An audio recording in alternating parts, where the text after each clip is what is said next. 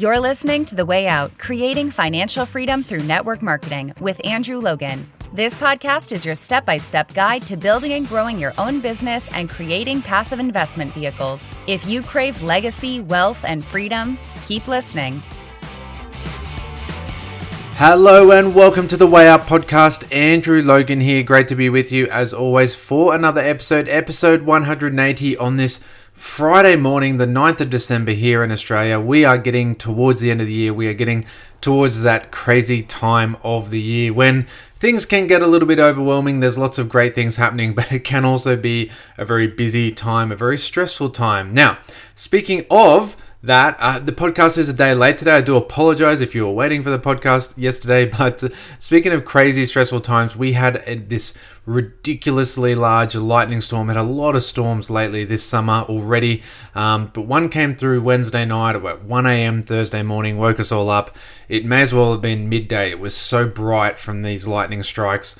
The wind, there was trees down, there was broken glass, we were without water, power, electricity, anything in the whole village, but in our house, we had no water or power or anything. All of yesterday, it came on sort of late yesterday afternoon. We were able to shower and eat and do those sorts of things. But not a great day to be recording a podcast. So had the day off, and the beautiful thing about financial freedom is that you can just take days off and sort your life out.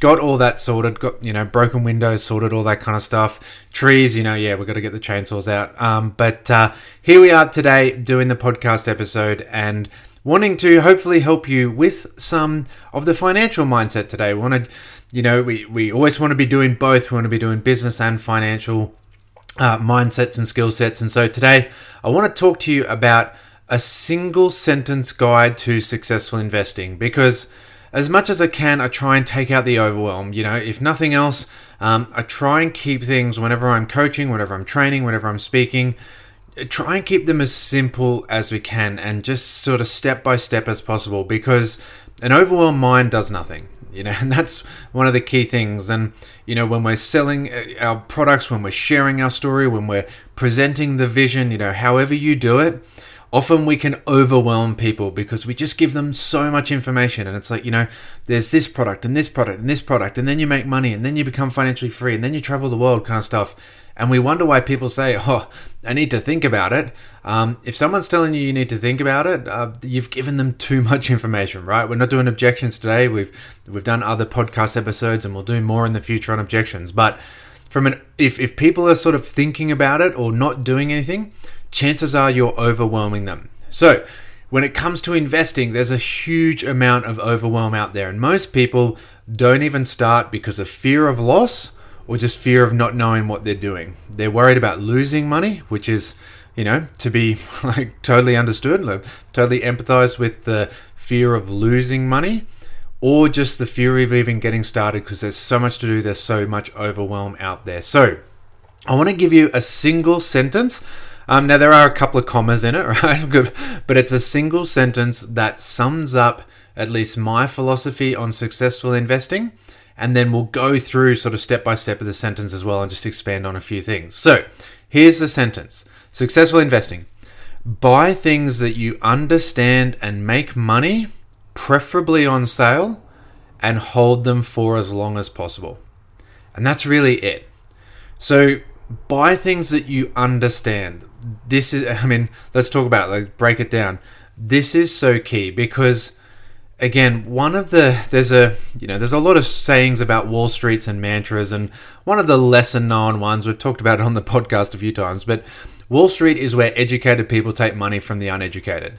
And it's not, they don't really advertise that saying, right? And when I say educated versus uneducated, I don't mean, ignorant or unintelligent. I just mean people who don't understand what they're sort of talking about in this arena.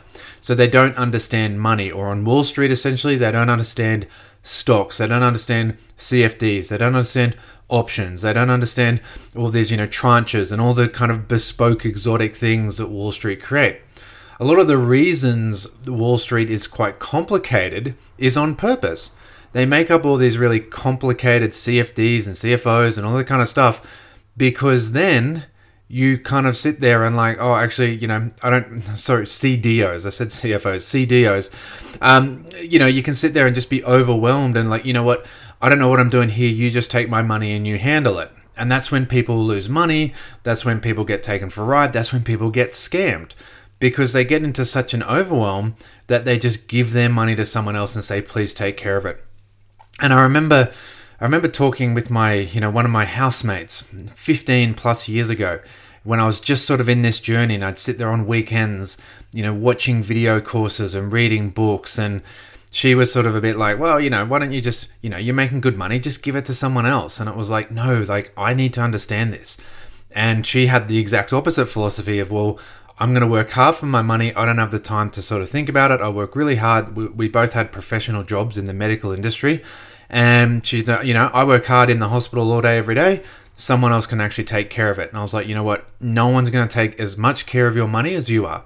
Now, she's married and children and, in their own world, they're very happy, but they don't have a level of financial freedom and flexibility that we do. And a lot of that came down to my dedication to understanding what I was doing. So why do we like property at the end of the day? Because it's simple. Now, how did I understand property as much as I could? I read books, I went to courses, I hung around people who understood property, and I asked them what to do. I asked them how it worked. Because to me, like when you truly understand property it's not about buying the property, it's about buying the ability to create cash flow. And it's about buying the ability to the banks to give you more money. Banks love property. So when you have property, banks give you more money. And if you know how to turn that money from the bank into cash flow, then you start to create your own wealth loops, right? Then you can start to just create cash flow out of nothing. Now, most people, that may overwhelm you, just that little sentence, but that just comes down to reading more books, reading books about property. I was very fortunate in a way, but you create your own fortune as well. One of the guys I became great mates with, we played footy together. Again, we met through university, through college life. We played footy together. We became good friends. His dad was a property developer, and he was sort of, grown up in and around property development, and he was growing up with the intention of taking over the family business. So I made it a point to always say to him, mate, let me take you out for lunch. Explain this thing to me.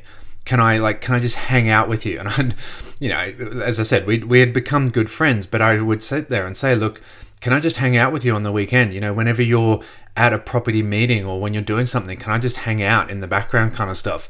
Show me what you're doing. Let me try and understand this. And I was doing this from 22, 23 years ago because I wanted to just absorb it. I wanted to understand it. I wanted to understand how to actually turn property into cash flow. So that's the very first step. Buy things that you understand. I don't get into so many other things because I just don't understand them well enough. I understand them, I've got a pretty good idea, but I don't understand them well enough to be able to really maximize them, to be able to win the game. Property is something we understand a lot, so we buy a lot of property. We buy things that we understand, and because we understand them, we know how to make sure they make money. So we buy properties that we understand how they're going to make us money consistently. So we buy things that you understand and they make you money, preferably on sale. So timing the market, is the market in a dip? Is now the time to buy? All that kind of stuff. Guys, if you understand how to create cash flow, you will understand that time in the market is more important than timing the market. So being in the market for 20 years is more important than picking the exact bottom of the market, the exact hammer, the exact point where the Bollinger Bands cross, the exact point where resistance is like above this level, etc. All those technical analysis, all the things you see on charts, all the complicated screens that you see traders have. And again, I went down that path. I tried it. It's not for me. It does work for other people, but you're sitting there and you see people with 4 or 5 screens. They've got 5 different trading platforms open. They've got all these different indicators. They've got all these different things. Guys, that's really hard to understand. And again, it can look so complicated that people just, I just trust you here. Just take my money. Now, that is really all about timing the market. And if you're trying to time the market, that's because you're only in there for a short amount of time. If you are trading, if you are buying to then sell very quickly afterwards, you do need to time the market. If you understand creating cash flow and you have long-term investments, then being on sale is a bonus.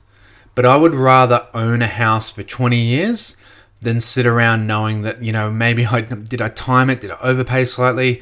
You know what? In 20 years' time, if I bought a property, let's say today for $1 million, and in 20 years' time it's worth like $4 million, am I going to sit there and say, man, if I'd waited a little bit longer, I probably could have got it for $950,000?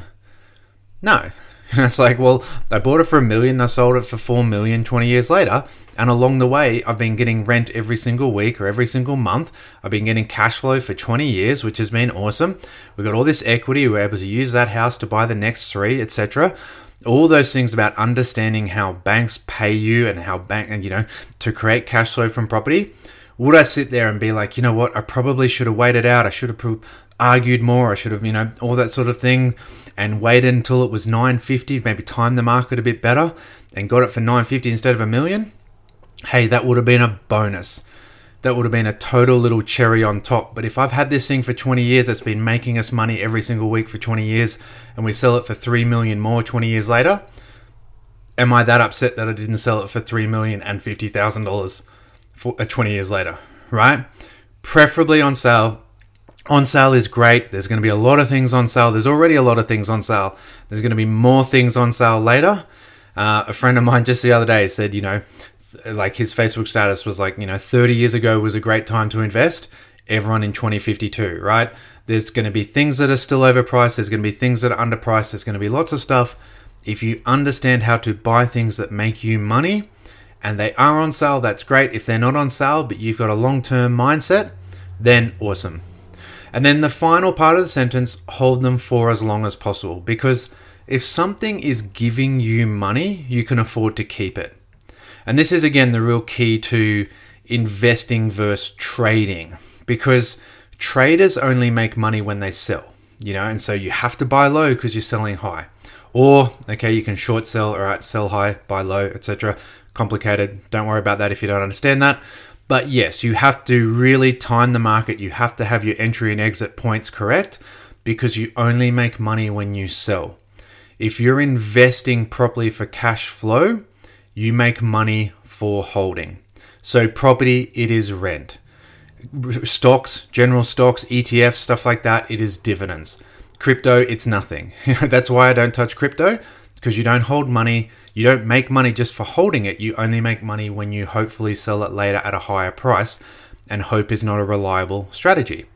So if you are making money from dividends every quarter or twice a year, if you're making money from rent every week or every month, and you can hold it for as long as possible, you don't need to sell. You're making money. When you do sell, that's a bonus. You get like a great big cash injection later. Now, it is Friday today. Angie and I just sold a house on Monday, just gone. And yeah, it was great. It was making money for us the whole time. We decided to sell it just because, there are a couple of things popping up. There are a couple little things that might have needed some work in 3 to 5 years' time. Like little clue, a peek behind the curtain. If I'm selling something, it's because it's probably not going to make us any money in the future. Probably, especially with property, tongue twister there. If I'm selling a property, it's probably at a point where repairs and maintenance and that budget is going to start increasing and it's going to eat away the profits. And it's like, you know what? Let's just sell it. It's been making money up to this point and we get that little cash injection and we can use that cash injection to go off and buy something else. So if you ever see me sell something, it's because it's not making money or it's probably not going to be making money in the future. And so don't buy it. Basically, if you ever see me selling a property, don't buy it. But, there's a little peek behind the curtain. But the ones that are making us money, the ones that aren't needing repairs, aren't needing maintenance, aren't having maintenance issues, all that kind of stuff, we're holding them. We're not getting rid of them. We're holding them for as long as humanly possible because they continue to make us money. So if something is continuing to make us money, why would we get rid of it? And again, that's one of the things you always want to think of when someone's like, oh man, you should buy this. And especially again, if they're a professional, Wall Street person or something, and they're like, man, you should buy this, you should buy this, you should buy this. They're making money when you buy it off them. They're making money on the sale. If they were making money for holding it, like if it was a really good investment and they were making money for holding it, they wouldn't be so desperate for you to buy it off them. Like I always wonder, like you always sit there in the back of your mind, like, why is this person so desperate to sell me something? If it was such a great investment, they would want to keep it for themselves. If they're desperate for me to buy it, it's probably not a great investment. So there it is, guys. One single sentence, and yes, it's a slightly longer sentence, a couple of commas in there, but buy things that you understand and they make money, preferably on sale, and hold them for as long as possible. And if you have that mantra in your head, you will have success in investing. Yes, you will need to read some books. Yes, you will need to attend a course or two. You might need to invest in some courses, invest into some mentorship, of course. You might need to find some people who've already done it and ask them how they did it. Quick clue, guys. Shortcut to success. Find someone who's done what you want, ask them how they did it, and then do that, right? But also, secondary to that, the second part of that is successful people, like truly successful and happy people, love to help others. And they will like bend over backwards, go out of their way, because they respect, game recognizes game, and they respect people who are doing the work, who are dedicated to changing their life. If you find someone who's successful and say to them, hey, can I just take you out to lunch and just ask you a couple of questions? Can I buy you lunch and ask you a few questions on how you've managed to have success in the stock market? If they say no, it's because they're fake. Like if they're real, they're a good person and they're happy and they're genuine, they're going to say yes, of course. Like, yep, sure, love to show you. The only reason they'd say no is one, if they're just flat out super busy. But if they're flat out super busy and they're a nice person, I guarantee you they'll say, look, I'm really busy, but here, read my book. It sort of covers everything, or check out this, or go follow that person, or check out that. They're going to give you at least something to work on. Or if they say no, it's because they're a fake. It's because they don't really know how they got there, and they're worried that like you'll figure that out and they get exposed, right? So they're just either a fake or a nasty person or a liar, or all of those things combined, and you don't really want to take advice from that person then in that case anyway, because, we don't want those people in our world. Anyway, that is the podcast episode today. I hope you've got value out of it. As always, hope it's helped you with sort of taking away some of that complicated mindset, taking away some of that overwhelm, and just giving you that simple, clearer picture on the pathway to financial freedom. Hope you have an amazing week, and I'll catch you all for another podcast episode on Monday. See you then. Thanks for listening to The Way Out, Creating Financial Freedom Through Network Marketing. Connect with Andrew on Instagram and Facebook at Andrew James Logan. For your 7-step system to financial freedom and other tools and resources to help you grow your business fast, go to www.andrewlogan.net. Don't forget to subscribe and leave a 5-star review. Until next time, keep moving forward.